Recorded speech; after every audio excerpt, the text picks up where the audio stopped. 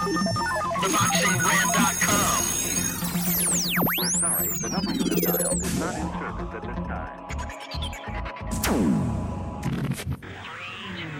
Welcome to the Tale of the Tape. It's the pound for pound, undisputed kings. It's the tale of the tape, time to enter the ring. Boxing knowledge dropped by Kenny and Vin. It's a sweet science by the diehard fan. Manny and Floyd, Triple G and the rest. Like an overhand right from Crusher Kovalev. The tale of the tape on TheBoxingRant.com. It's the pound for pound, undisputed kings. It's the tale of the tape, time to enter the ring. The tale of the tape on TheBoxingRant.com. Welcome back to the tale of the tape. What up, fight fans, and welcome back to the pound for pound king of boxing podcasts, the tale of the tape. I'm your host, Kenny Keith, and joined, as always, by my co-host, Vince Cummings. What up, Vin? What's up, brother? We talked about it last week, the kind of lull in boxing, and it's around that time of year where movers and shakers and things start happening and deals get signed or they don't, and damn if we didn't get one today. Oh, man, we got a big surprise, one that nobody expected, even the ones with the most inside connections in the sport. Yeah. And we'll get to that big announcement a little bit later. We got a post-fight of the Return of the Crusher to do today on episode 102 of the Tale of the Tape Boxing Podcast, plus some action from the LA Fight Club, a good card put on this weekend by Golden Boy Promotions. Golden Boy's on fire right now in the sport of professional prize fighting, Vin. Yeah, they're taking their chance and they're running with it, man.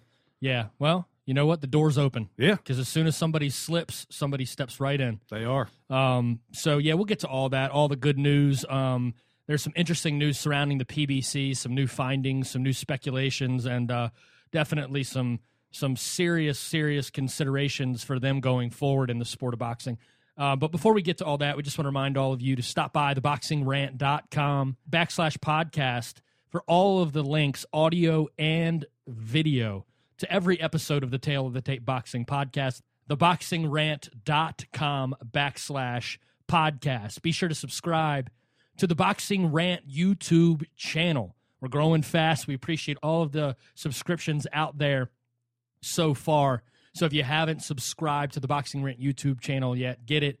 We're on iTunes, Spreaker, Stitcher, Android, but all the links, TheBoxingRant.com/podcast. We appreciate all of you tuning in to the 102nd episode of the Tale of the Tape Boxing Podcast. Vin, let's go to the Bell Center in Montreal, Canada.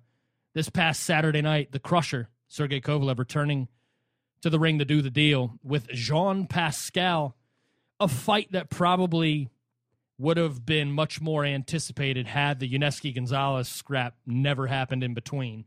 The Crusher came out and dispatched Jean Pascal, did the deal in 7 rounds, Vin, less than 8 from the last time. What was your overall take of this fight, Sergey Kovalev versus Jean Pascal 2? Well, there's two things I take away from this fight. One being that Jean Pascal, I think, between the first Kovalev fight, the just absolute brawl with Gonzalez, that was a really tough fight. He took some big shots. I think he's at that point in his career where he's teetering, man. He's becoming that guy that is going to be a stepping stone here eventually. I mean, he's a couple wins away, I think, from having an opportunity like this again, and I don't know if I see that ever happening for him. No. And Kovalev, just like what I noticed in this fight was he took the one thing that Pascal could do good in the first fight, which was counter him with that right hand. You saw Pascal trying to bait him, try to get him to throw the punch that he wanted for the counter. Kovalev was patient. He saw that he was being baited and didn't take it. And this wasn't even way more one-sided beatdown than the first fight. Yeah. There's no doubt about the one-sidedness of this absolute destruction of Jean Pascal. Yeah, he did. To your point about Sergey Kovalev not making the same mistakes as the first fight. The first fight, he was really looking to finish him with the straight right. So every time he threw the straight right, he would drop his left hand and open him up for that big looping right coming from Pascal. Mm-hmm. In this fight, Sergey said, I'm just going to beat the shit out of you with my jab. Right. So he constantly stayed on the left hand, and Pascal couldn't find an opening because he's one-handed. And John David Jackson knew it. They knew coming into this fight exactly what they had to do to avoid it. Yeah. Plus, we spoke to Kovalev's, his stature, his stance, his base, his foundation. He's always on balance, and his legs never wobble. He looked more spry than ever shooting in and out. There was one point in the fight, I want to say it was the third or fourth round, pretty much Pascal's last stand. He had Pascal on the ropes, and he jumped in with a jab to the body, and he overcommitted to it. His back leg followed the jab in, and you could tell he was like leaning forward. Yeah. And Pascal went to wing that right hook off the ropes, and Kovalev just darted back. I mean, he shot right back into his stance on his toes, ready to fire. Right. I'm not going to sit here and disparage Freddie Roach. The dude is one of the all-time great cornermen in the history of boxing. But it just, to me, in that fight, it was like you didn't have any. You couldn't give your fighter any other a plan B, because you can't just go in with the same game plan as the first fight with a fighter as good as Kovalev and not expect him to make adjustments. There had to have been something else, and I'm just surprised that Roach wasn't able to add something to it. But you know what? In the end, we've said it before a lot of times on the show, the fighter is the fighter. Yeah. I mean, I feel like at this point, Freddie Roach sometimes becomes like he's a bit of like not a traveling circus, but he's just a guy that... He's a mercenary. Yeah, somebody brings in that just adds more to the fight because, hey, Freddie Roach is in this guy's corner. Who knows what's going to happen this time? Yeah. It just seemed like you would have expected more from Roach, but then again, like I said, the fighter is the fighter. What are you going to do? Well, Jean Pascal had the same trainer from the amateurs all the way until he switched to Freddie Roach. Yeah, it takes more than 8 weeks to wash that off. Yeah, I mean, what did they say? Like the common theory out there is that you have to do something 10,000 times to make it a habit. Right. We didn't even really talk about Freddie Roach in the preview show because, in the back of my mind, I was thinking that Freddie Roach wasn't going to impact this fight anyways. You can't teach an old dog new trick, especially in a sport that is completely reactionary. Right. You know what I mean? If the sport wasn't reaction-based, you could teach him some new tricks because he would have time to contemplate and implement them. 6 weeks is not enough time to develop the muscle memory necessary to react to an offensive powerhouse like Sergey Kovalev. Right. And he's, started training camp with Pacquiao. He's got too much on his plate, man. Yeah, and every other fighter that he has in his gym. Yeah. You know what I mean? Dude, the punch stats really said it all. I thought the fight should have been stopped after the 5th round. After the 3rd round, because that was the first round where Kovalev put a drubbing on him. Yeah, it was. And you saw him in the corner after the 3rd round. His eyes looked identical to what they looked like in the 8th round of their last fight. Bloodshot. His knees were already wobbly. They kept locking up. He looked stiff. He looked rigid. He looked stiff and rigid in the 1st round. That's the whole reason why he got knocked down with that jab in the 1st round, because his knees were locked in a wide open stance. Right. So it was pretty much, Kovalev probably could have just pushed him in the forehead. Yeah. And he would have fallen straight backwards. You can't lock your knees. No. Especially not in a wide stance. But the punch stats really said it all. I mean, come on. Overall here, we had 165 punches landed, 412 thrown, a 40% clip for Kovalev. Pascal landed 30 of 108 punches, and the most really sort of indicative, telling, sad punch stat of all were the total punches that were landed for the close of the fight. The 5th round especially, 31-1 in favor of Sergey Kovalev. Then 3 punches landed in the 6th, and 4 punches landed in the 7th. I think Freddie Roach should have stopped that fight when he said he was going to originally. Yeah, asking Pascal in between rounds at that point in time was like, look, man, you don't need to ask that guy. That guy's going to stay in the ring and fight till he gets dropped. And that's the time when the manager or the corner man should step in and throw in the towel or make the decision for his fighter. He definitely should have. And to let it go for 2 more rounds was like, man, I'm sitting there yelling at my TV like, stop this damn fight, please. I think a lot of people were. This is ridiculous. Yeah, a lot of people were. Okay, so before we move on to the post-fight and the future prospects of Sergey Kovalev, how do you feel about Kovalev from Pascal 1 to Pascal 2 as a fighter? Did you see any growth? Did you see anything that stood out to you? I mean, has he changed much as a fighter? Where is he today from where he was before you saw this fight? I mean, there may have been some minor improvements. I think we saw him go to the body a little bit more. He mixed in a wider range of punches in this fight. But the biggest thing I took away is what I said before, the ability for him to neutralize what Pascal could do from the first fight and just completely, absolutely whitewash him. Mm-hmm. I mean, that speaks to what kind of fighter this guy is. He's not only is he just a cold-blooded assassin, he's cerebral as hell, man. Yeah. Yeah, one thing that I took away was in the moments that he was tied up with Pascal, one, he kept throwing that thudding downward right hook to the liver. Yeah. Every single time they were tied up, dude. And I'm just sitting here thinking to myself, I'm like, gosh, those are huge shots in the clinch. And another thing was, we saw Kovalev getting scrappy on the inside. Yeah. There were moments where they got tied up and he wanted Pascal off of him. So you started to see a short uppercut come in. Right. Some punches that you don't really see him throw. That kind of infighting, that kind of aggressiveness is going to come into play if there is this November fight with Andre Ward, because Ward is going to have to get in on Kovalev to have some success. Let's get to the post-fight before we get to Andre Ward. Mm-hmm. Man, it was kind of a sad ending to the fight where it was like, for the last 2 or 3 rounds, like you said, we're sitting here calling, stop the fight, stop the fight, stop the fight. So it was a little anticlimactic, and it was an absolute drubbing, a beatdown. The post-fight was one of the funniest post-fights I've seen in recent memory. I mean, dude, it was classic. It was classic. I would like to fight Adonis Chickenson.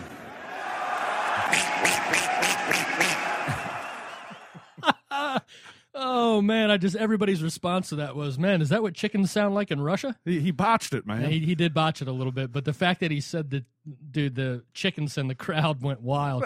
Yeah, the quacking is because it's a duckness chickenson. A duckness chickenson. He almost nailed it. Yeah, he almost nailed it, but, dude, it was still absolutely hilarious. Yeah. And then in steps Adonis Stevenson himself, a duckness chickenson himself. He steps in, he grabs the microphone, and he goes, hey, hey, I am here, right? And Kovalev reaches in, and all you see is his tape-wrapped hand lean in for a flick, and then he walks away, and Adonis Stevenson gets held back by, Egis Klimas described it as his goons.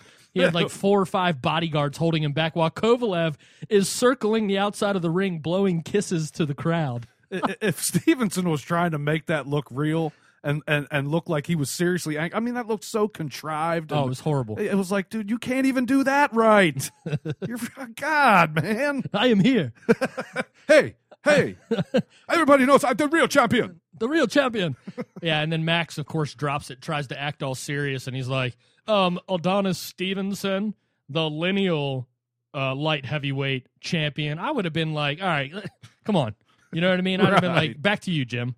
He was kind of laughing when it first started. He's like, oh, my God, what the hell's going on If Max here? Kellerman can hold back Adonis Stevenson, how serious was he really? Absolutely not serious at all. Yeah, and then it comes out that,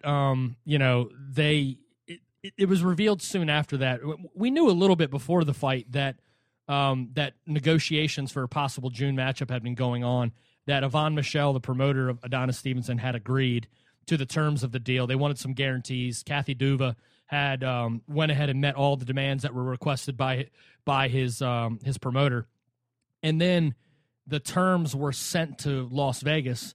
Yvonne Michelle said he had to go to Vegas to talk with Al Heyman about it, and then he called back and said that he spoke with Al Heyman and Steven Espinoza, and Steven Espinoza said that the projections were off and that the only way that this fight was going to be possible is if Showtime was included. Why would you, in any way, shape, or form, why would you even consult with Steven Espinoza? Why? Yeah. Why? What the fuck does he know about anything? I don't know, man. That to me is just it's so sickening. That guy is involved in negotiations for fights like that. He has that much of his finger on what goes on behind the scenes in the sport. It's just so frustrating, man.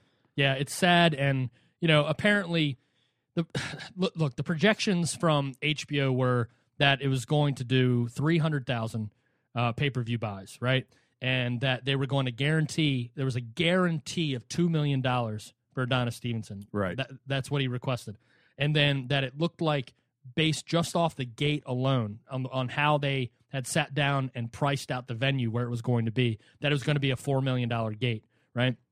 So then they said with the 300,000 projected buys, with the gate included, that it was going to be somewhere in the $12 to $15 million range, and that it was split 50-50. So it was a guaranteed $2 million with as high as anywhere to $8 million is what Adonis Stevenson could have made. Right. He's never made that amount of money for any of his fights.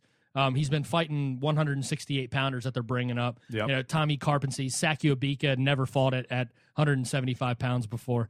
And so basically they turned down, and Igas Klimas said, is Al Heyman looking out for the best interest of his fighter or the best interest of his network? Because it looks like he's only protecting the interest of Showtime and the PBC. Yeah, that's exactly what he's doing.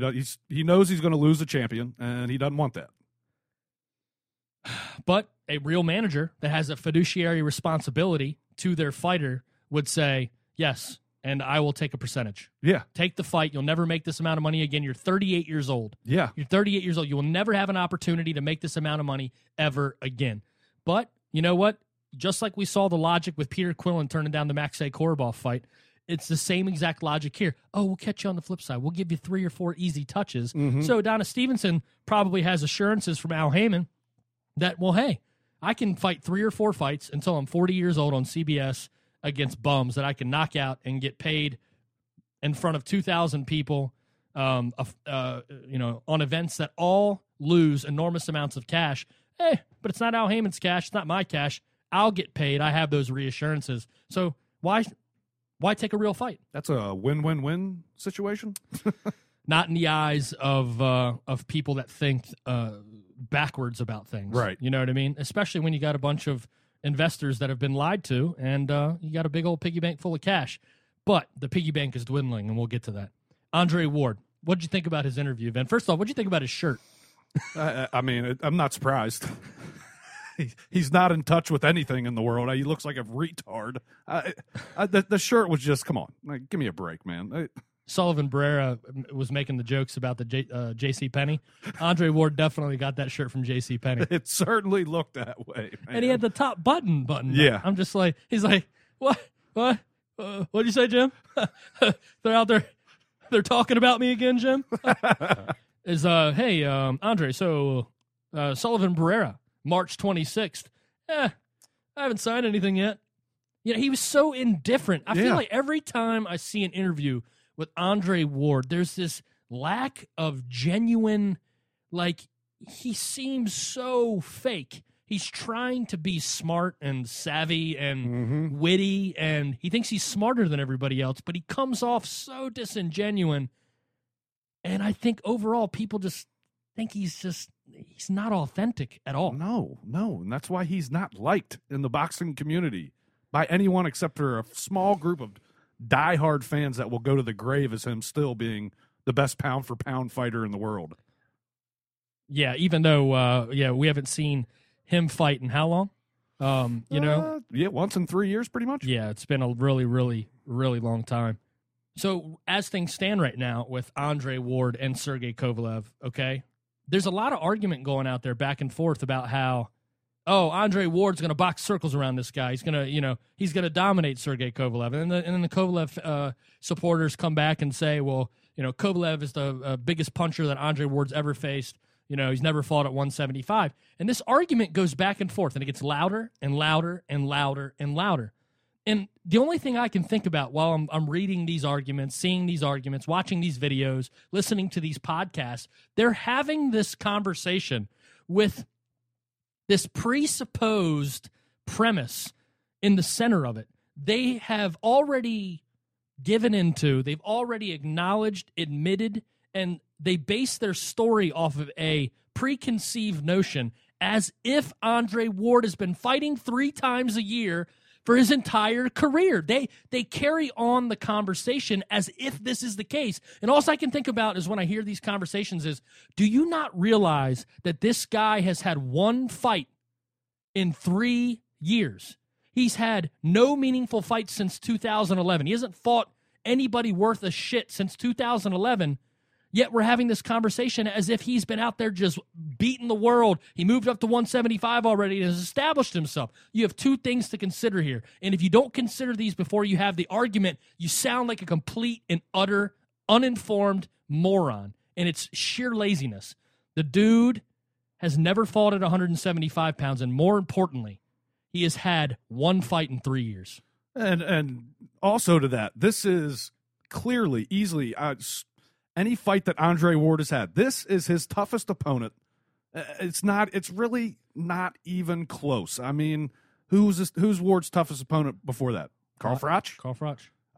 I mean, I think we all know that Kovalev, Carl Froch, with all due respect, one hell of a fighter, but not on the level as a crusher Kovalev. I'm sorry, just not as a fighter.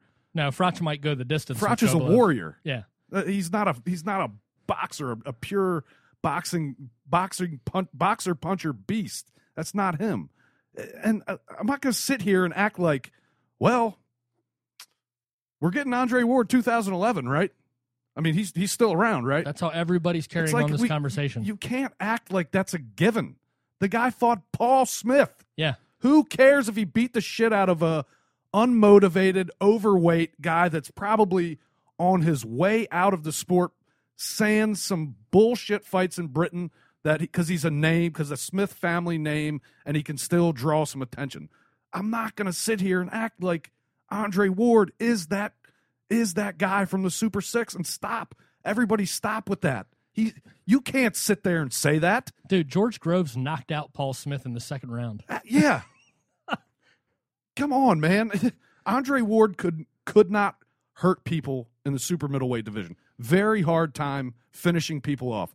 He finished off Chad Dawson. Sorry. I'm not giving him credit for that. We saw what kind of fighter Dawson was after that. Yeah.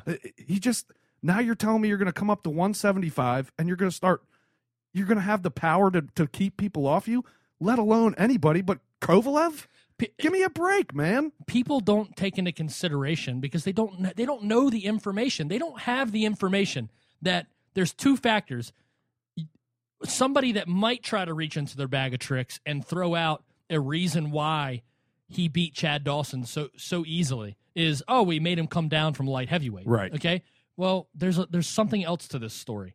Chad Dawson was flatlined in sparring for the Andre Ward fight. Yeah. He was knocked out cold in sparring with headgear on. Yeah. He was a shot fighter coming into the fight. Yep. You get flatlined in sparring, you should cancel the fight. Yeah, and I think based on what Ward's done in his career since the Super Six, I think they probably knew going into that fight, we got ourselves easy pickings with Chad Dawson. Yeah, absolutely. And he was a big name. Yeah. And he was a big name. Yeah, man, everything that you said, I'm with you, man. I'm totally with you. Look, is there a chance that Andre Ward beats Sergey Kovalev? Absolutely. Yes. But let's have this conversation in the now with all of the information. Yeah. Let's stay in reality. I'll take it a step further. Sergey Kovalev is the best fighter Andre Ward will ever face. Yeah. It is. I mean, not only is he the best that he has faced to date, he will never fight another fighter like Sergey Kovalev because there's nobody within range from 168 pounds to cruiserweight right now other than Alexander Usyk, who is not coming down. He's going up to heavyweight eventually. That can punch and box with the athleticism, with the amateur pedigree, and we're talking about arguably the biggest puncher in boxing. He has the best jab in the sport, bar none. I don't care how pretty Amir Mom's jab looks. Right. I don't care how telephone pole, stop you in your tracks Vladimir Klitschko's jab was. Right. There's a lot of good jabs in boxing. Nobody in boxing does what he can do. He has everybody's jab. Plus, you know what? I don't even have to use my right hand. Try to get inside on me, Andre Ward, with your tactics, because my jab will knock you out. Yeah. He's got, that's what the difference between his jab and everybody else's is he can hurt you, seriously, with a jab. With a jab. Yeah. That doesn't mean that if I'm picking the fight today, right? If I pick the fight right now, today, I'm taking Sergey Kovalev to stop Andre Ward around the 9th or 10th round. That's what I'm picking today. Mm-hmm. My opinion can completely change. If Andre Ward goes in and dominates Sullivan Barrera, a guy that's going to swing for the fences, yes, a guy that is physically stronger than Andre Ward, yeah, a guy that he's going to try to tie up, equal athletically, probably, yeah, right? Not as nearly as refined, probably doesn't have as anywhere near quick a hands, right? But Sullivan Barrera has shown in his fights, if any of you out there haven't watched film on him, you'll notice Sullivan Barrera, he kind of lulls a little bit, you know what I mean? He kind of looks for his spots. But when Sullivan Barrera closes a fight, there's an explosion of athleticism from him. Absolutely. That comes with a force, and it comes fat. It's a gear that you don't see while he's fighting the fight. Right. Until the opening comes. And I can tell you right now, I would predict this fight right now. I would give Andre Ward probably 3-1 odds on this fight because of the fact that he has never fought a legitimate light heavyweight. Okay, because Paul Smith had been fighting at super middleweight. Right. You know, Paul Smith had been fighting Arthur Abraham. Paul Smith was allowed to eat cupcakes and train. Exactly, and yeah, exactly. You know, with this situation with Sullivan Barrera, when this fight happens on March 26th, I'm telling you right now, Andre Ward has been hit. He has been dropped. Okay, Andre Ward has shown a propensity that he will take risks and he can be hit. Yes. It's the ability to be able to hit him more than once with a big shot that many people have not been able to execute because he's been able to stymie them by tying them up. Right. I'm telling you right now, I predict that Andre Ward will win that fight, and I think that he will win a unanimous decision in that fight. That is my prediction. But I'm telling you, there's a chance in that Sullivan Barrera fight. If Sullivan Barrera clips him, I would not be surprised for 1 second if Barrera finished him. Because I'm telling you right now, if Barrera staggers Ward, if he gets him hurt, he's not going to let him off the hook. No, absolutely not.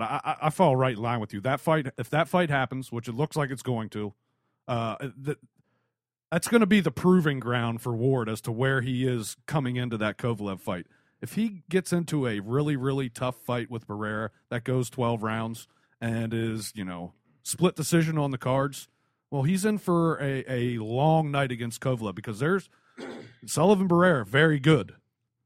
Kovalev, much better. Right. It's the thing with Ward is, look, the guy has skated around everything in for the last 3 years in the sport. He's made himself look like a complete jackass, and it's very hard for me to respect him. And maybe that's a little bit of bias that comes into when we talk about this. But the bottom line is this: you haven't done anything, so I'm not going to act like you are who you were. Period. That's the premise of this entire story. It's a 50-50 fight. Anything can happen. Andre Ward could win that fight just as easily as Sergey Kovalev could. But these conversations of there's a better chance, the odds are greater. You will see this when the books are made for this fight. The odds will be in favor of Sergey Kovalev stopping Andre Ward more so than Andre Ward winning a unanimous decision in this fight. I guarantee you the knockout I can see that. Numbers in Vegas for rounds, let's say 8 through 11 or 8 through 12.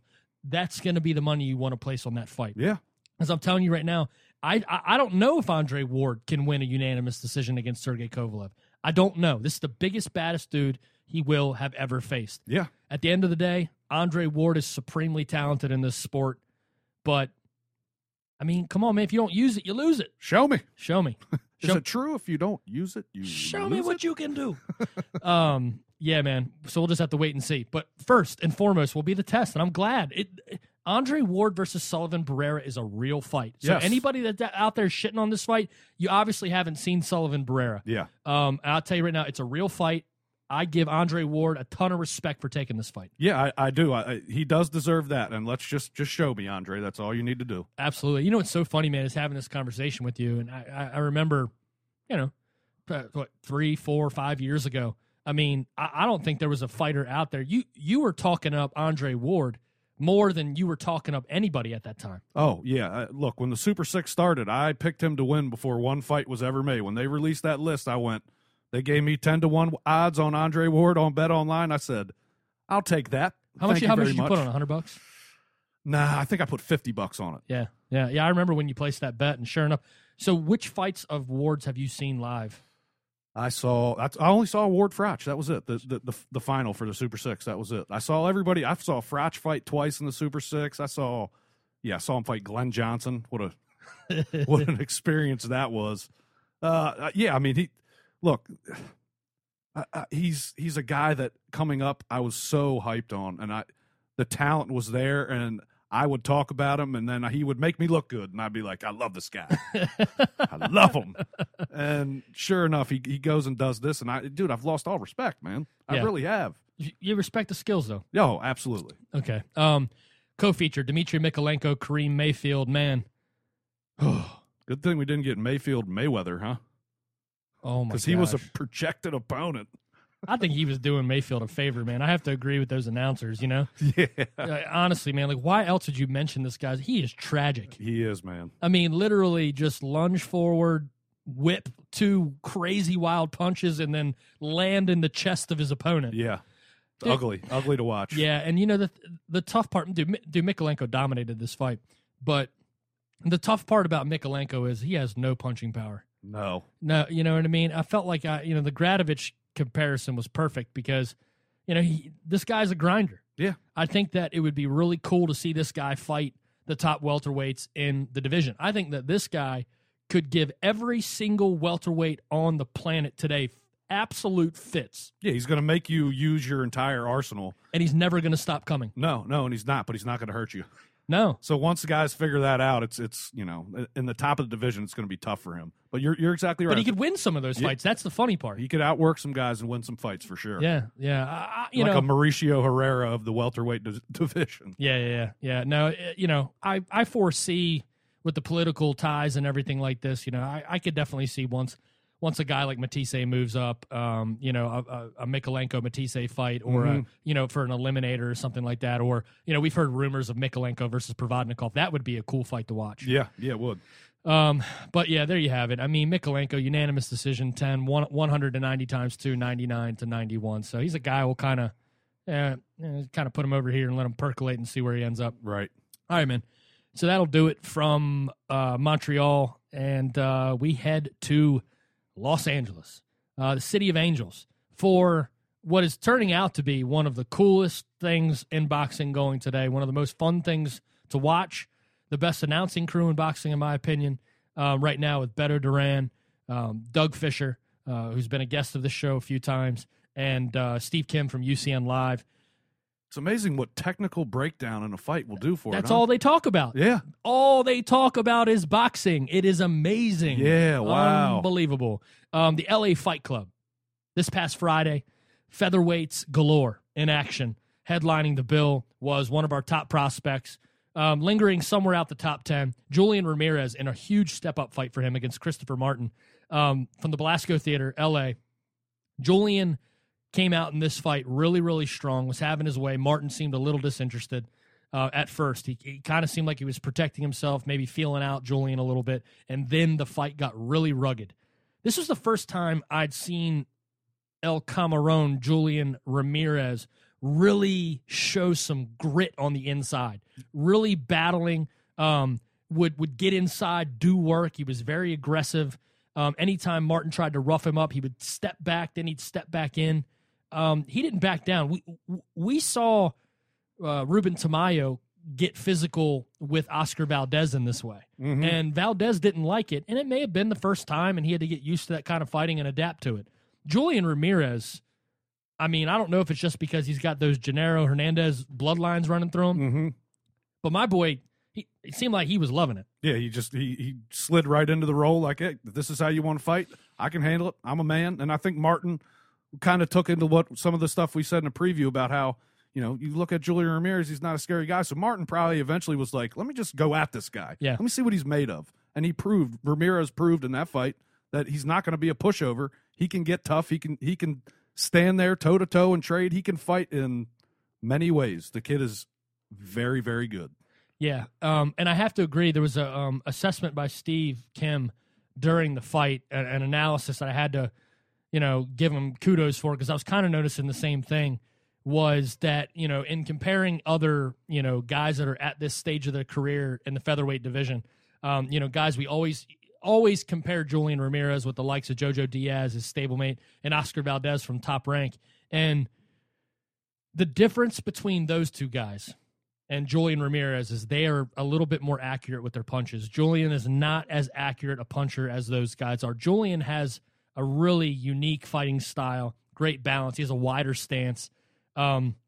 he does need to work on his accuracy. This was the first fight, because he was in with his first real test, Yeah. that I noticed his opponent wasn't allowing him to hit him as easily as he's been hitting other opponents. Right. Yeah, for a first real test, I mean, I'm not going to say he passed with flying colors, but he did very, very well and did well for himself moving forward. I think you take another little step up now. Yeah, absolutely. The judges 190, 99-91 times 2. El Camarón, Julian Ramirez, is definitely on the rise. It was a great test for him. Lessons will most likely be learned. Abraham Lopez, we told his story. He was in the co-feature. He sat out for a little while, had a little bit of a dispute with his manager, went and finished his degree, worked for a little while as a respiratory therapist, came back to this, signed with Golden Boy, and this was his 5th fight since signing with Golden Boy, taking off Carlos Valcarcel.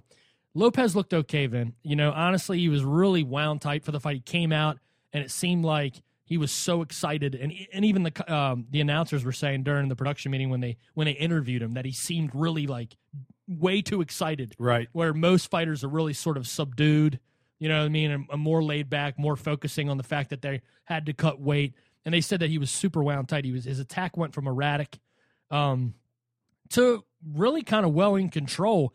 His aggressiveness paid off in this one, and he got Valcarcel to quit on his stool after the 7th round. Once he calmed down a little bit and focused his punches a little bit more, man, he looked a lot better, man. But I tell you what, in my opinion, Vin, he needs a lot of work. They were talking about how he was saying to the announcers in the production meeting that he had big hopes and he wanted to try to work his way into an eliminator to try to fight for a title by the end of the year. And he seems sure of himself, says he'll be ready for that shot at the belt. But personally, I think he needs 3 or 4 more fights this year, and then maybe he can think about that next year. Yeah, let's wait for the end of 2017 before we pump them brakes on. Exactly. But yeah, I mean, he was definitely devastating. His aggressiveness, that kind of aggressiveness, that'll make or break you. Yeah, it will. But yeah, I tell you what, it was an exciting fight. Okay, really the star of the show for me, and for many that tuned in to the undercard portion that they were streaming online. In steps this kid that I'd never heard of before, Edgar Valerio, not to be mistaken for Edwin Valero, the Hall of Famer. Yeah. Edgar Valerio, a 21-year-old who had fought 4 fights as a professional. Doug Fisher said during the telecast that he actually called Valerio's very first fight, and he said it was one of the most exciting prospect fights he had ever seen. It was a 4-rounder, all-out war, total shootout, 2 guys out of control, swinging for the fences, both hit the deck. He said it was like super exciting. Right. But then after he fought his 4 fights, and he had a managerial dispute, and he sat out. So he sat out for 18 months and became this gym legend, was basically sparring everybody in Southern California and developed a reputation for himself. His first fight back against Justin Lopez, okay? First fight with Golden Boy. Dude, this kid's jab, with so little experience, just picture perfect, beautiful. But the straight right hand, I don't think that, dude, the announcers were spot on with the comparisons with Diego Corrales and Tommy Hearns. I mean, he had the same posture, upright, 1-2, but his technique, unbelievable. Yeah, he couldn't miss with that right hand. And the kid is 5'11" in the featherweight division. I know, that's crazy. Almost a 75-inch reach. This kid has such an advantage. And you would think, you see the frame, he's a skinny, lanky, long guy. You watch him punch, and let me tell you something. That kid has got some serious power. You can hear the thud when he punches. This is a very interesting guy moving forward. I mean, I think as far as a guy that, you don't know anything about, and a guy that's coming off a layoff, and in his first fight, it's like, Jesus Christ, where'd this kid come from, man? Dude, the way that he would sit down into his punches and he would move, he was already sat down to throw the right hook or the right uppercut. And once he threw it, then his body shifted, his feet traded places, and he was already sitting down.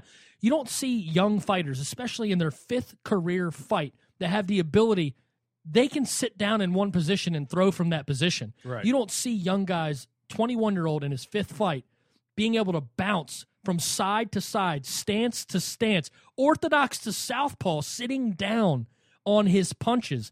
The snap, the range, and the way he threw that left hook to finish this fight. Ooh. From his ear, and when they showed it in slow motion after the fight, his muscles completely tensed up, and it was like a shotgun hook from the side of his head. No wind up or anything. No, almost a check hook, but a check hook is a counter. That was just a nasty left hook. Did he land 2 of them? Yeah, back to back. Yeah, no, I think he threw 3 to close the fight. Right, really, really quickly. But yeah, man, that first one was just it was so devastating. We talk about this all the time. We always stress how much we enjoy prospects. This is a guy that, in my opinion, Vin, I don't know. What do you think? I mean, he's center on my radar screen right now. I mean, I can't wait till they bring this kid back. I really can't. Oh, we're gonna be this program. Yeah, LA Fight Club. We're gonna get to see this kid grow up right before our eyes. I get him 5-6 times this year. Oh, dude, sign me up. Yeah, sign me up. We talk about the eye test all the time. I mean, this guy has the nastiness, the tenacity, the will to finish. Throws every punch very technically refined. I'm gonna say right now, barring serious injury, an unforeseen accident, Edgar Valerio, my boy's future is going to be endless. I think you're going to see him on almost everybody's prospect list next year at the end of the year. Yeah. Or this year at the end of the year. It's just the talent is unbelievable, man. Yeah, if you haven't seen it, check it out. You can go to live stream, Ring TV Live's channel on there, and they have the January 29th LA Fight Club, so you can watch the fight online. I think you can probably even stream it in the UK. Speaking of the UK, let's go ahead and cross the pond. George Groves, a guy we've I think episode 15 or 16 of this show was a show about George Groves because that was the only thing going on that week. Is when he fought Rebrassi. Yeah. George Groves, Andrea De Luisa, super middleweight fight. This was George Groves' first fight with Shane McGuigan in the corner. Mm-hmm. Okay. What was your overall impression of George Groves? I have really mixed feelings about this fight. Yeah, I mean, what gives you the mixed feelings, I think, is De Luisa looked like shit. Yeah, he looked like he was just a punching bag with gloves on. Yeah. He hardly did any work in the fight. You know, everybody was saying the jab's back, the jab's back. The jab looked great from Groves. I thought it did at times, but there wasn't anything that particularly great that I got from Groves in that fight. Look, maybe it's going to take time with McGuigan. They're probably putting some wrinkles in the game. Yeah. He looked decent, but he did not look great. You know, I thought the first round he looked great in the first round. Yeah. I thought he had snap on his punches. I thought that he was utilizing the 1-2 really well. I was listening to the Boxing Asylum podcast, and a couple guys on there were making this observation that I had in my head when I was watching this fight, that Groves looked old, like in the third and fourth round. Yeah, De Luisa was taking a beating. Mm-hmm. No doubt about it. But it seemed like, again, we've always talked about his issues with endurance, right? And his physical fitness. One, he looked bigger than I've ever seen him in a fight. Yeah, he did. He looked physically bigger, right? And his snap on his punches had already diminished 3 rounds into the fight. Yeah, you know what? I noticed a lot of that too. And another thing I noticed was he still, when he came in with the big right hand, he still leaves his chin out there on a platter, dude. Platter. I mean, a counter right is going to drop him. Yeah, a counter cold. straight punch like we saw from Frotch. Just look, I'm not going to say that, you know, this is the beginning or the end of where George Groves goes in his career, but it's just not. I wasn't as impressed as I saw some people were after the fight. Yeah, I'm with you. It was a mixed bag of tricks from George Groves. If I'm his manager, here's my plan for George Groves. His ego, his personality won't allow this. Don't put him in the ring with Callum Smith. Because he thinks he does. Yeah, I know. He thinks he deserves to be a champion, right? So I would say this to George Groves if I was advising him. I would say, George, listen, you're 27 years old. Okay, we are going to fight you again at the UK level. There's enough super middleweights over here, and we're gonna give you 4 or 5 fights with Shane McGuigan, and we're gonna get you guys running like a well-oiled machine. Okay, then 18 months from now, then we'll consider getting you another title shot. He wants to rush right in for another title shot. And I'm telling you right now, he will lose. Oh, yeah. He's not ready yet. He needs to gel with Shane McGuigan, and he needs to get his physical fitness down a little bit better. He has the tools. He has the talent. He has the athleticism. We've never denied that from him. No. But I can tell you right now, you just said it. He leaves, when he sends that right hand, his chin is out on a silver platter. He thinks the easiest road to a belt would be a fight with Arthur Abraham. If Abraham beats Zerto, Yeah. I'm telling you right now, Arthur Abraham would be the absolute worst super middleweight for him to fight, because Arthur Abraham's right hand will counter George Groves' right, and he will knock him out. And guess who doesn't get tired in fights? Arthur Abraham. Yeah. That's That's wrong. like the polar opposites of frenetic George Groves and just old calm Abraham in the ring with his guard up and just biding his time. Waiting to throw the straight right. Carl Froch flatlined him and exposed him with the straight right. Carl Froch is retired now. So now who has the best straight right in the super middleweight division? You just said it. Arthur Abraham. Yeah, I don't know. I just pump the brakes and let's regroup. Let's regroup. You just switched trainers again. Let's look to 2017, possibly, not 16. Yeah, I think that would be well advised. He's so young. If he was 32, I would Right. feel differently about it. Hey, when you've been to the big show, you got to get back quick. Yeah, he's addicted to that attention, man. He loves the attention. Mm-hmm. Shanghai, top ranked. Zhou Shimeng finally knocking somebody out. Natan Catino, TKO8. Ryota Murata devastating against Gaston Vega, doing what he is known to do in Asia as a middleweight knockout artist. Still a work in progress. They're going to try to get Shimeng a shot. I mean, I don't think he stands a chance against any of the belt holders in that division. No. I think that he would probably get run wrong, would take him the distance again and school him because Zhou Shimeng doesn't protect himself. He comes in shooting these straight punches with his chin. Oh, his hands down. Yeah.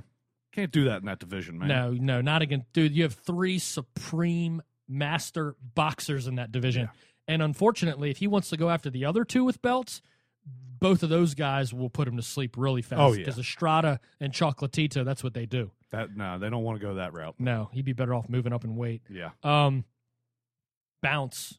Man, I tell you what, that must be the shittiest channel on the entire Xfinity platform. I don't get it. I don't get it on DirecTV. I get half of it. I get half the screen.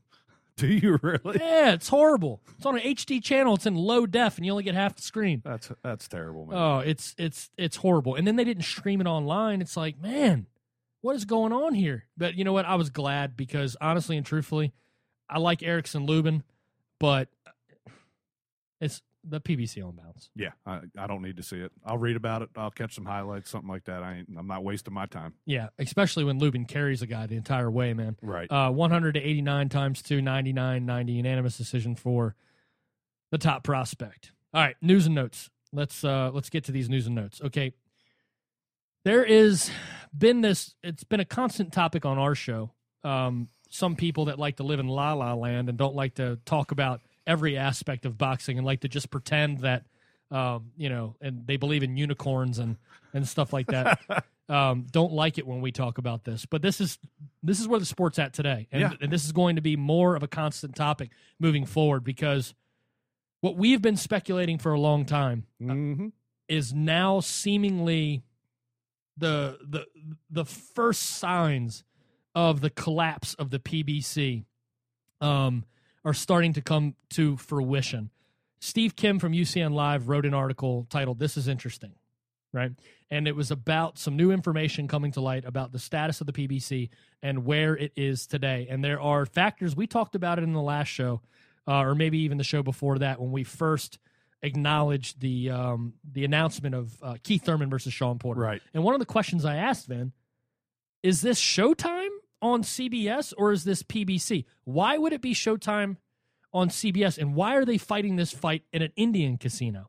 So Indian casino tells me that they're paying a site fee to the PBC. Mm-hmm. Okay, so we need revenue, right? Yep. What, you didn't need revenue before? Why all of a sudden do you need revenue? It's not coming from advertising. And why do you need a licensing fee from Showtime to put this thing on CBS, right? So I'm like, what happened to being able to pay the fighters $1.5 million a piece, and being able to spend $5 million on the salaries, and then another $2 or $3 million in operating costs, overhead, and everything else, spending anywhere from $7 to $10 million per event? Where'd all that free money go? Right? So then dig a little deeper. Steve in his article points to the schedule for the PBC, Vin. And as it looks right now, they have 3 events scheduled. Yeah. That's it. And let's see. Jamal Herring versus Flores on toe-to-toe Tuesday. Santiago versus Ruiz. I don't know who either of these guys are. Yep. On toe-to-toe Tuesday. And Thurman Porter. Yeah. They have 3 events scheduled for the entire year. What happened to they said they were going to do 90 shows this year. Look, I don't remember how long ago it was when I brought this up as a conspiracy theory, and I'm not going to sit here and act like it's come true, but they moved Wilder to Showtime. All of a sudden, it was like you just saw like, hold on, why are you taking your biggest commodity and not putting him on your brand? Yeah. It makes absolutely no sense. Well, now it's becoming quite apparent why they did that. Santa Cruz is going to be fighting on Showtime. They couldn't afford to keep paying these fighters salaries. I don't know if they underestimated operating costs or what they did, but Jesus Christ, man. What has come out in that article, and if it is true, I mean, what a mess, man. What a fucking mess. Steve points to, there's a link on the article. Go to UCNlive.com for Steve's article, and I'll put the link on the show notes to this show. So all of you can click and go to it. But he provides a link to a Reddit post from somebody who's been evaluating the value of the initial investment and showing how it's being valued now. He talks about over the last 4 quarters for Waddell and Reed that the price went from it went as advised for the stock to be bought to either now hold or sell status. Right. That has steadily declined over these 4 periods.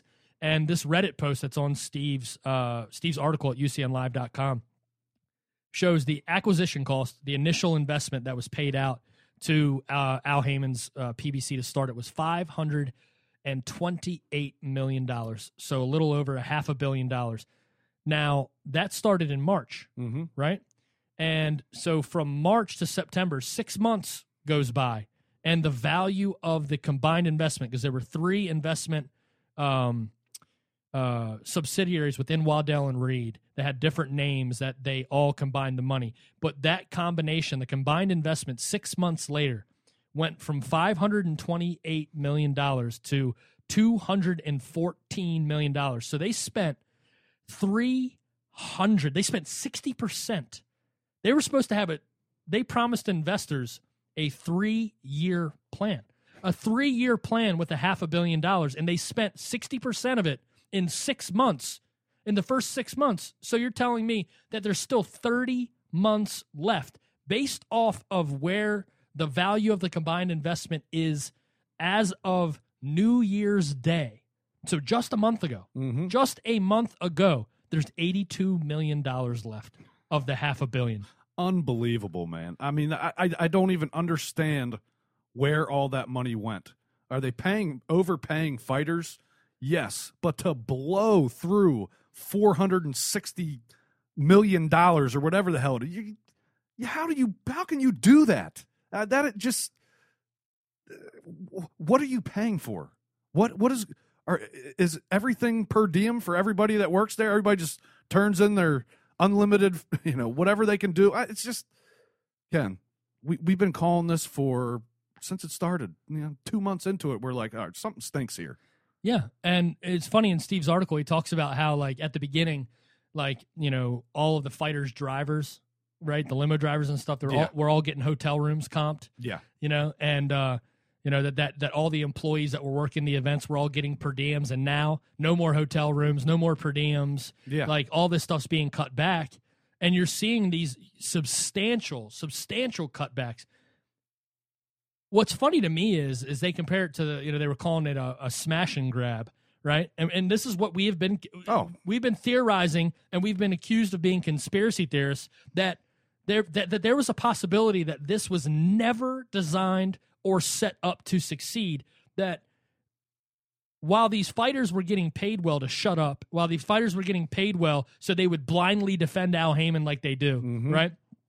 They would stake their careers and reputations. They would have their careers stunted. The momentum that was built by Golden Boy, who built a majority of all these top fighters in their ranks.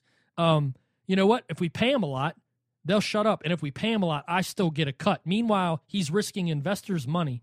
So this is $528 million of mom and pop's monies who are talked into buying into this mutual fund, right? That is then given and supposed to be regulated by Waddell and Reed, where every penny is going. Well, guess what? Al Heyman and all of his fighters are getting rich, meanwhile putting out a horrible product. Meanwhile, dude, the way that they started this thing off, we talked about it from the jump. They jump-started this thing by becoming basically enemies of the fans. Yeah. You know, the sham promoters like Lou DiBella, who still defends blindly, till the end. He'll go down with this thing screaming, you know what I'm saying? He'll go down and burning flames with these guys defending it, just like all these fighters will. They attacked the fans from the very beginning. They didn't make this inclusive. They told people that it was free, and you got enough idiot fans out there that are like, what are you bitching about? This is a good thing for boxing that it's on free TV. That is not even an argument. There's no argument coming behind it. No. It's a ignorant statement where you're repeating another retard. You can't just repeat what other people say, because then next thing you know, you're in a cult, and next thing you know, you're drinking poison Kool-Aid, and they're attacking your city. Yeah. You know what I'm saying? It's a chain reaction of events set forth by something that looked fickle, something that looked poisoned. Yeah, guess what? You can pull this kind of stuff off if you don't ever step up to the podium and answer questions, if you hide behind the curtain. We've talked about it over and over and over again. The guy doesn't have to answer questions because, honestly, if he were to stand up and answer the questions that the media wants to ask him, he would be indicting himself on criminal charges. Yeah, he can't do it. And I don't know That's how why he doesn't say it. Now it makes sense why Al Heyman does not speak to the media, because he will basically lock himself in prison. Yeah, that's what he has to do. You're right. He has to hide. He has no choice. He comes out and talks, and everybody's going to go, wait a second, what the hell? Look, I would love to see what do the PBC books look like? I want to see where this money went, because it almost doesn't make sense. It doesn't add up for them to have run through that much money. Are they paying fighters a lot? Yes, but they're not paying them that much unless there is these backroom payoffs that we've talked about with the sanctioning bodies, and who knows where this shit is going. Well, the check that was cut for Chavez, remember? Right. He posted it on Instagram. His Al Heyman or Heyman Boxing LLC or Heyman Sports LLC, whatever the hell it was. Right, but if you remember, the controversy behind that check is that his reported purse to the Las Vegas Boxing Commission, or wherever that fight was, maybe it was the one he fought in Texas, I don't really remember. Right. Could have been California. That's neither here nor there. But his purse that was reported to the Boxing Commission was $1.5 million, and then he shows a check for like $2.5 million. I think it was $275. Right, and guess where that check is now? It is part of Top Rank's lawsuit against Al Heyman. It is evidence in the lawsuit now. It's admissible evidence because of that. So that right there, added to all of this, dude, I'm telling you right now, it's they made a comment in one of the podcasts. I think it might have been the one where Steve Kim and Gabe Montoya, I think it's episode 566 of The Next Round on the Leave It in the Ring radio, David Duenas' station. On that episode 566, Steve and Gabe Montoya bring on a financial advisor, a guy that does this professionally. Mm-hmm. He works for a company not named, but he does something similar to what Waddell and Reed does. Yep. Okay? And he came on and basically said that everything that we've been saying, prognosticating, all the writing on the walls that nobody wants to listen to, that there's a good chance that this thing is about to get flipped upside down and that the PBC is on verge of collapse. Steve Kim reported, sources told him, okay, that a possible class action lawsuit could appear from investors of Waddell and Reed against Waddell and Reed. It absolutely should. I don't know why they wouldn't. For being misled about where their money was going. It's just look. You have a guy that approved the $500 million that got fired from Waddell and Reed and left and went to work for Al Heyman and got paid by the PBC by the money that he approved? The business tactics of Al Heyman, man, the way he operated in his takeover of Golden Boy and stripping their fighters, and now this PBC thing that is just a complete cloud of confusion and just idiocy. But Vin, he's shy. Oh yeah, he's shy. That's why he doesn't talk. It's not because he's doing all this shady shit and sabotaging companies and getting in tight with the right people so then they can sabotage their company on behalf of Al Heyman. No. If you think that way, you're probably just against Al Heyman because he's black. Yeah. When in reality, I don't care if he's shy or not. You know? Come on. Is that you can't be serious. He's a coward. Yes. He's a 100% blatant coward. Like I said before, man. I've said it before and I'll say it again. I'll be sitting outside when the PBC goes down in flames, and I'll be in a lawn chair with a Coors Light, and I'll be roasting marshmallows in the flames. I'll bring the graham crackers and Hershey's. We'll have ourselves some s'mores, buddy. Oh, man. Yeah, this is going to get real interesting really, really fast. And something that I don't know if this is the first defection to from the ranks of Al Heyman. I'm not sure what exactly it means. But today, out of nowhere, out of complete thin air, nobody was led on to this. Nobody was reporting rumors of this. Nobody even knew that this was going on. It is official, May 7th, 2016, at the brand new T-Mobile Arena in Las Vegas, Nevada. HBO pay-per-view. Canelo Alvarez will square off against Amir Khan. You text me, I'm at work today, and you said this fight's on. I'm like, come on, man. This is a fucking joke. Give me a break. No way. It's nice that a fight is made that you don't have to hear about the bullshit that goes on before it actually gets signed. This thing was just made, signed, sealed, and delivered. I'll take that. But boy, do I have I got a couple questions. 2 questions. Why is the supposed lineal middleweight champion of the world fighting a welterweight? Obviously they're going to come up and they're going to fight at 155. I'll never understand that. And who in the hell in Amir Khan's camp and Amir Khan himself thinks that, a guy that Chris Algieri had him doing a Texas two-step from an overhand right. He's gonna take a punch from Canelo Alvarez? Are you fucking kidding me? Is it? I knew the guy was delusional. This guy's got a fucking death wish, dude. Because I'm sorry. Yeah, is Khan quicker and faster? Is he going to get in and out and land some punches? Canelo Alvarez is going to laugh in his face when those pillow fists hit him. He's going to fucking unload on this guy. And you're telling me that Canelo can't hit Amir Khan? Who has ever not been able to hit Amir Khan? Everybody hits Amir Khan. Give me a fucking break. This guy has a death wish. He's gonna be flying to fucking heavens like James Kirkland. You totally stole my thunder. I was gonna say he's gonna be met at the pearly gates with. I'm sorry, man. Dude, you totally stole my thunder because I was gonna say to you. I was gonna say, Vince, it looks like your boy Amir Khan's delusion has finally paid off for the fans of boxing because he's crazy enough to think that he. You have to be as crazy as Amir Khan to think that this is a good idea. No, it just can't be. But it's so unbelievably intriguing. This is must-see TV. I guarantee you it. Oh, it is. It's so wrong, but so right. You know what I mean? I guarantee you in Khan's fucking deluded mind, he's like, well, I'm going to beat Canelo better than Floyd beat Canelo. And then I'm going to come out and call Floyd out and say that I beat the guy that I beat Canelo better than you did. Why don't you come get... Come of course. On. Yeah, give me... This guy he's fucking retarded. And I can't wait till May 7th. Look, if Khan were a rationally thinking human being, this is what I would think. If I'm Amir Khan and I'm rational and I'm not delusional and I'm a clear thinking, logical person, I say this. Even if I lose to Canelo, I still get paid $4 or $5 million bucks. Mm-hmm. And Kell Brook's still there for a big fight. Oh, yeah. Right? But yeah. That's if I'm logical.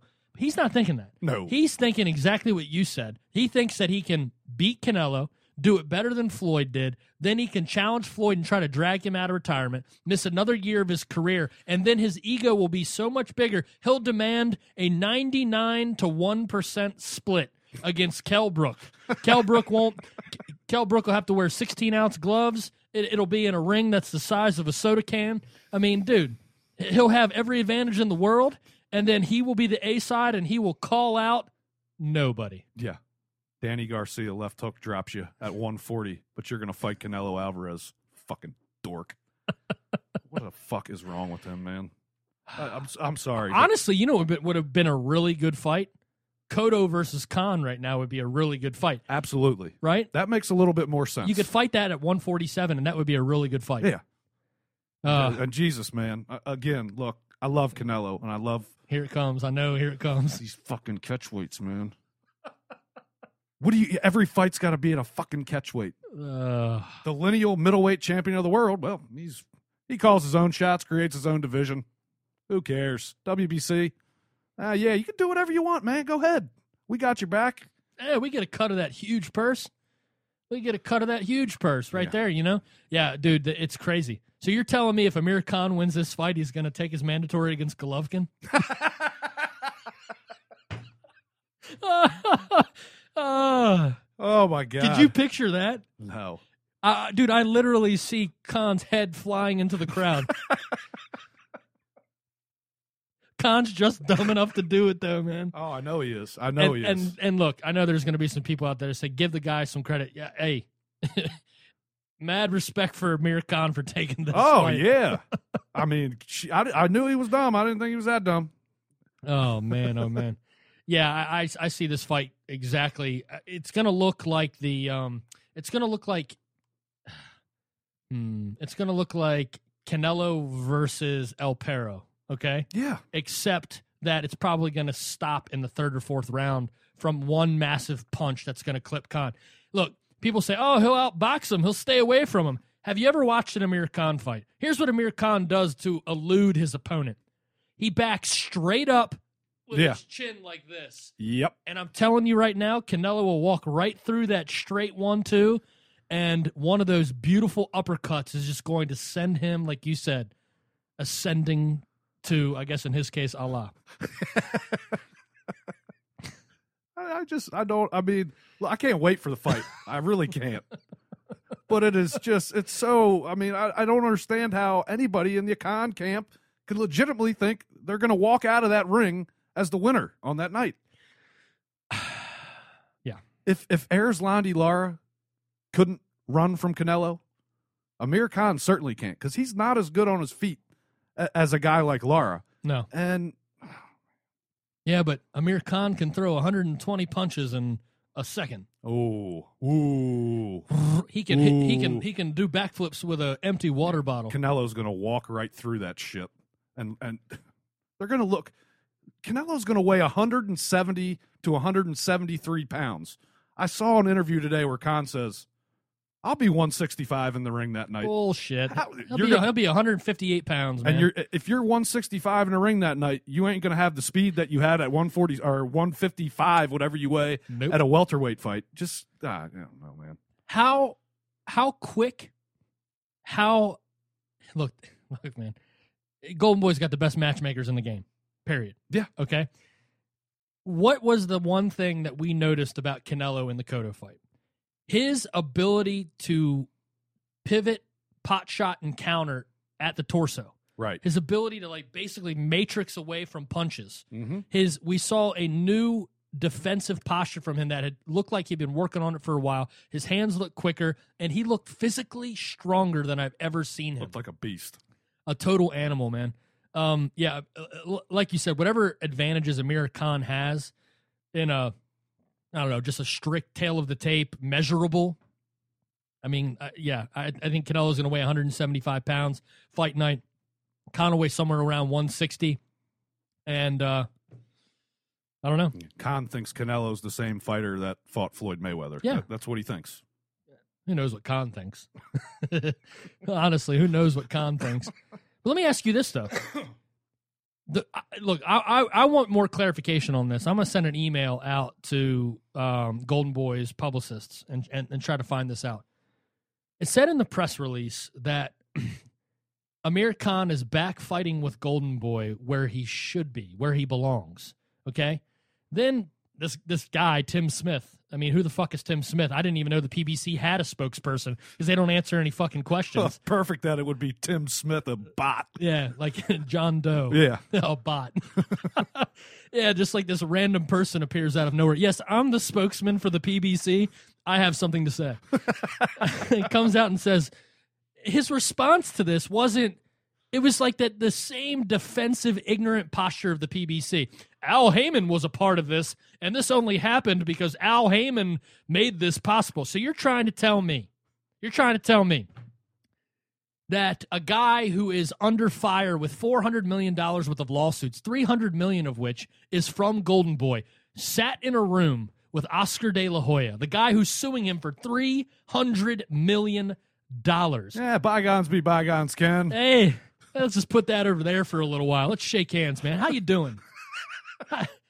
How's the kids? Yeah. How many days sober are you, Oscar? Right? I mean, come on. No, there's It's total unbelievable propagated bullshit. yeah. Give me a break. These Man. two didn't negotiate shit. It's more likely that Khan left Heyman. Yeah, Period. He Yep. just left him high and dry and said, you know what? This guy didn't get me the fights that I wanted. yeah. There's evidence out there that he wanted something that I'm sure when it came time for the PBC to hijack Golden Boy's fighters, he probably used a little bit of different persuasion techniques for each person. He knew their hot spot and pressed that button. Mm-hmm. And the button on Khan was, you know what? If you come with me, I'll get you Floyd Mayweather. Oh, abso-friggin-lutely, man. When in reality, Floyd's in charge of Floyd. Yeah. So Floyd, it doesn't matter what Al Heyman says. Yeah. Al Heyman may have financially directed his career, but Floyd fights who Floyd wants to fight. Absolutely. And when Floyd left him at the altar time and time again, Amir Khan was like, but I came with you because you promised me riches beyond imagination. Yeah. And guess what? It's way more likely that Khan felt,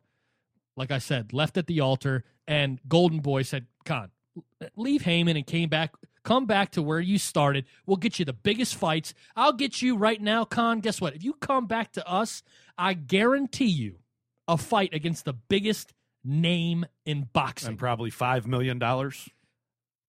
Boom. Yeah. That's all he ever wanted. Yep. He just wanted a shot at one of the biggest names in boxing, and guess what? Pacquiao is flying off into the gray havens, just like Frodo and Gandalf.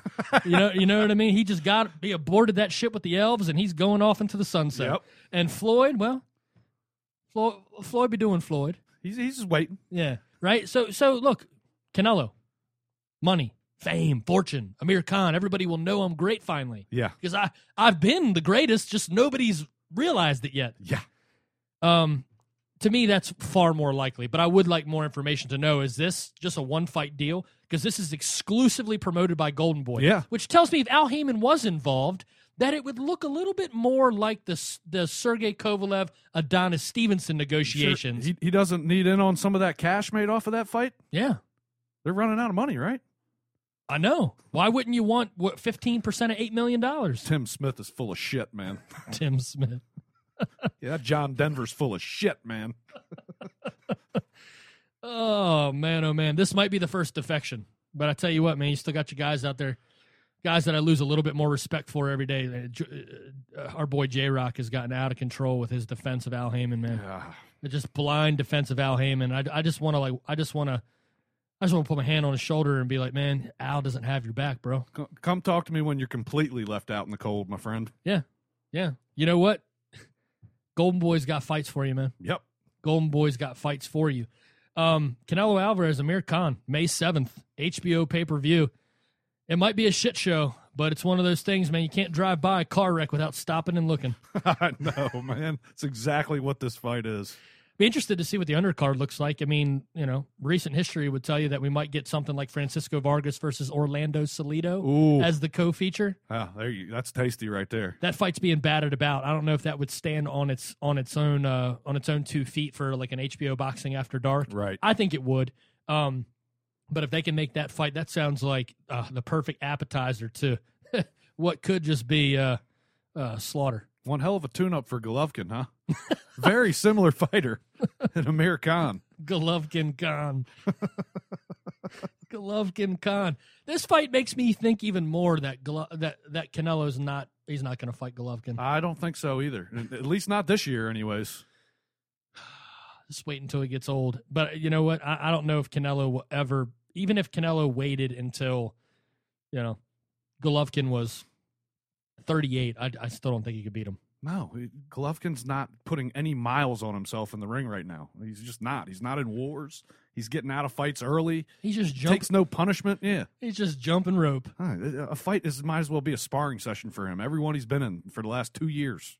You know what's funny, dude? Look, Erislandy Lara came out right after Golovkin's last fight, right after he knocked out David Lemieux, and he was like, "Fight me, fight me, fight me!" Right? Yeah. Then as soon as that sort of like rumor mill started heating up, Erislandy Lara went completely silent. I haven't heard from him in a while. Dude, you didn't hear anything from him, right? But then you hear rumors of a possible fight with Dominic Wade, right? There's still a chance that it could be BJ Saunders or Chris Eubank. Yeah. Okay? Which is very slim that it would happen this fight in April. But then you hear that Bernard Hopkins has thrown his hat in the ring that he wants his last fight to be against Golovkin on April 23rd, right? As soon as Golovkin has a few potential opponents, Erislandy Lara sends out a tweet of his face memed on a taxi driver. And he says, "What, you only fight taxi drivers, right?" It's like, dude, it's just like Adonis Stevenson. You come out and you open your mouth up when there's no opportunity to make the fight. What an idiot. Where were you when he was knocking on everybody's door looking for opponents? He could have gotten paid. He could have. Come on. Getting a fight with Golovkin is very easy. Just pick up the phone. Call Mr. Tom Loeffler. He'll do the deal. He got knocked down twice by Alfredo Angulo. Yeah. Yeah. But he stands a chance against Golovkin. Of course he does. These people that say Lara would box circles around Golovkin. Golovkin would make Lara look like a rag doll. That would be... Golovkin arguably cuts off the ring better than anybody in the sport. Absolutely. He would literally... Erislandy Lara would literally have to turn and run straight to get away from Gennady Golovkin. You know what I mean? Yes. He wouldn't be able to like box and stick and move and slide around the outside of the ring while still, his opponent's chasing him. His opponent wings a hook and he goes, "Whoa!" Yeah. Ole! No. He would literally have to turn and be like, it's like you're running at an incredible rate of speed, Harry.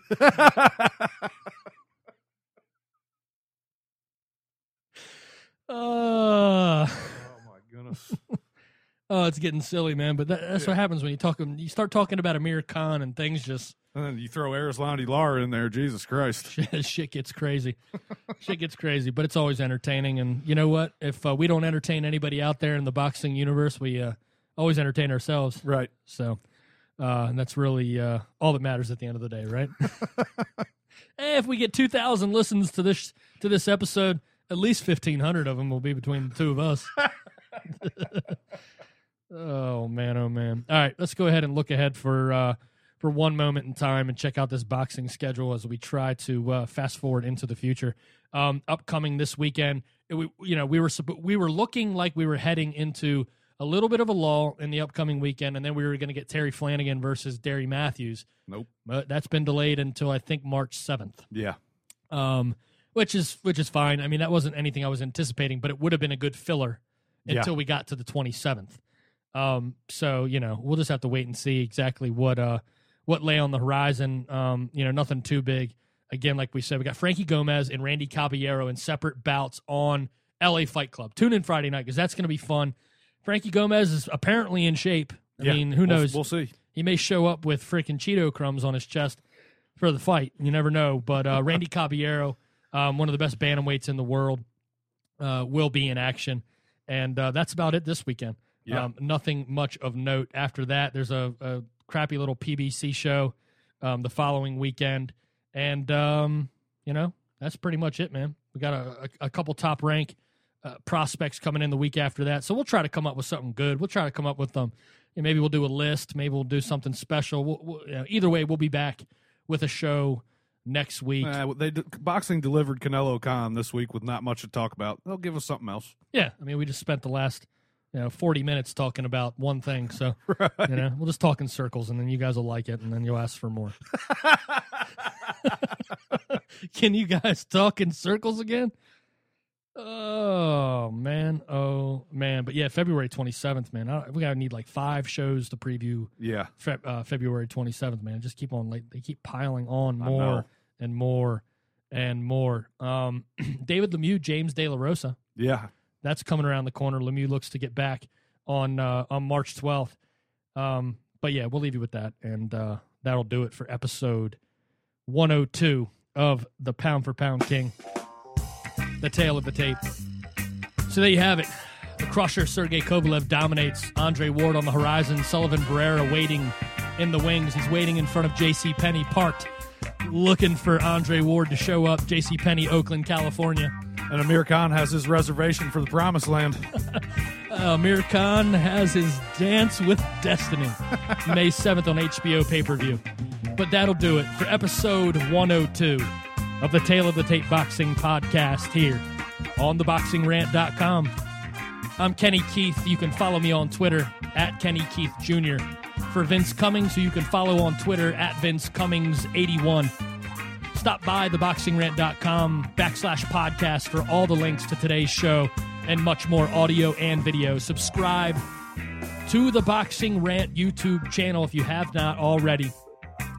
But again, we appreciate all of you taking time out of your busy day. Big shout out to our friends in the United Kingdom, Sweden, Australia, Canada, and everywhere else around the globe that makes the Tale of the Tape Boxing Podcast part of their weekly boxing regimen. Thanks for listening, and we'll see you next week. You've been listening to the Tale of the Tape. Muchas gracias, everybody.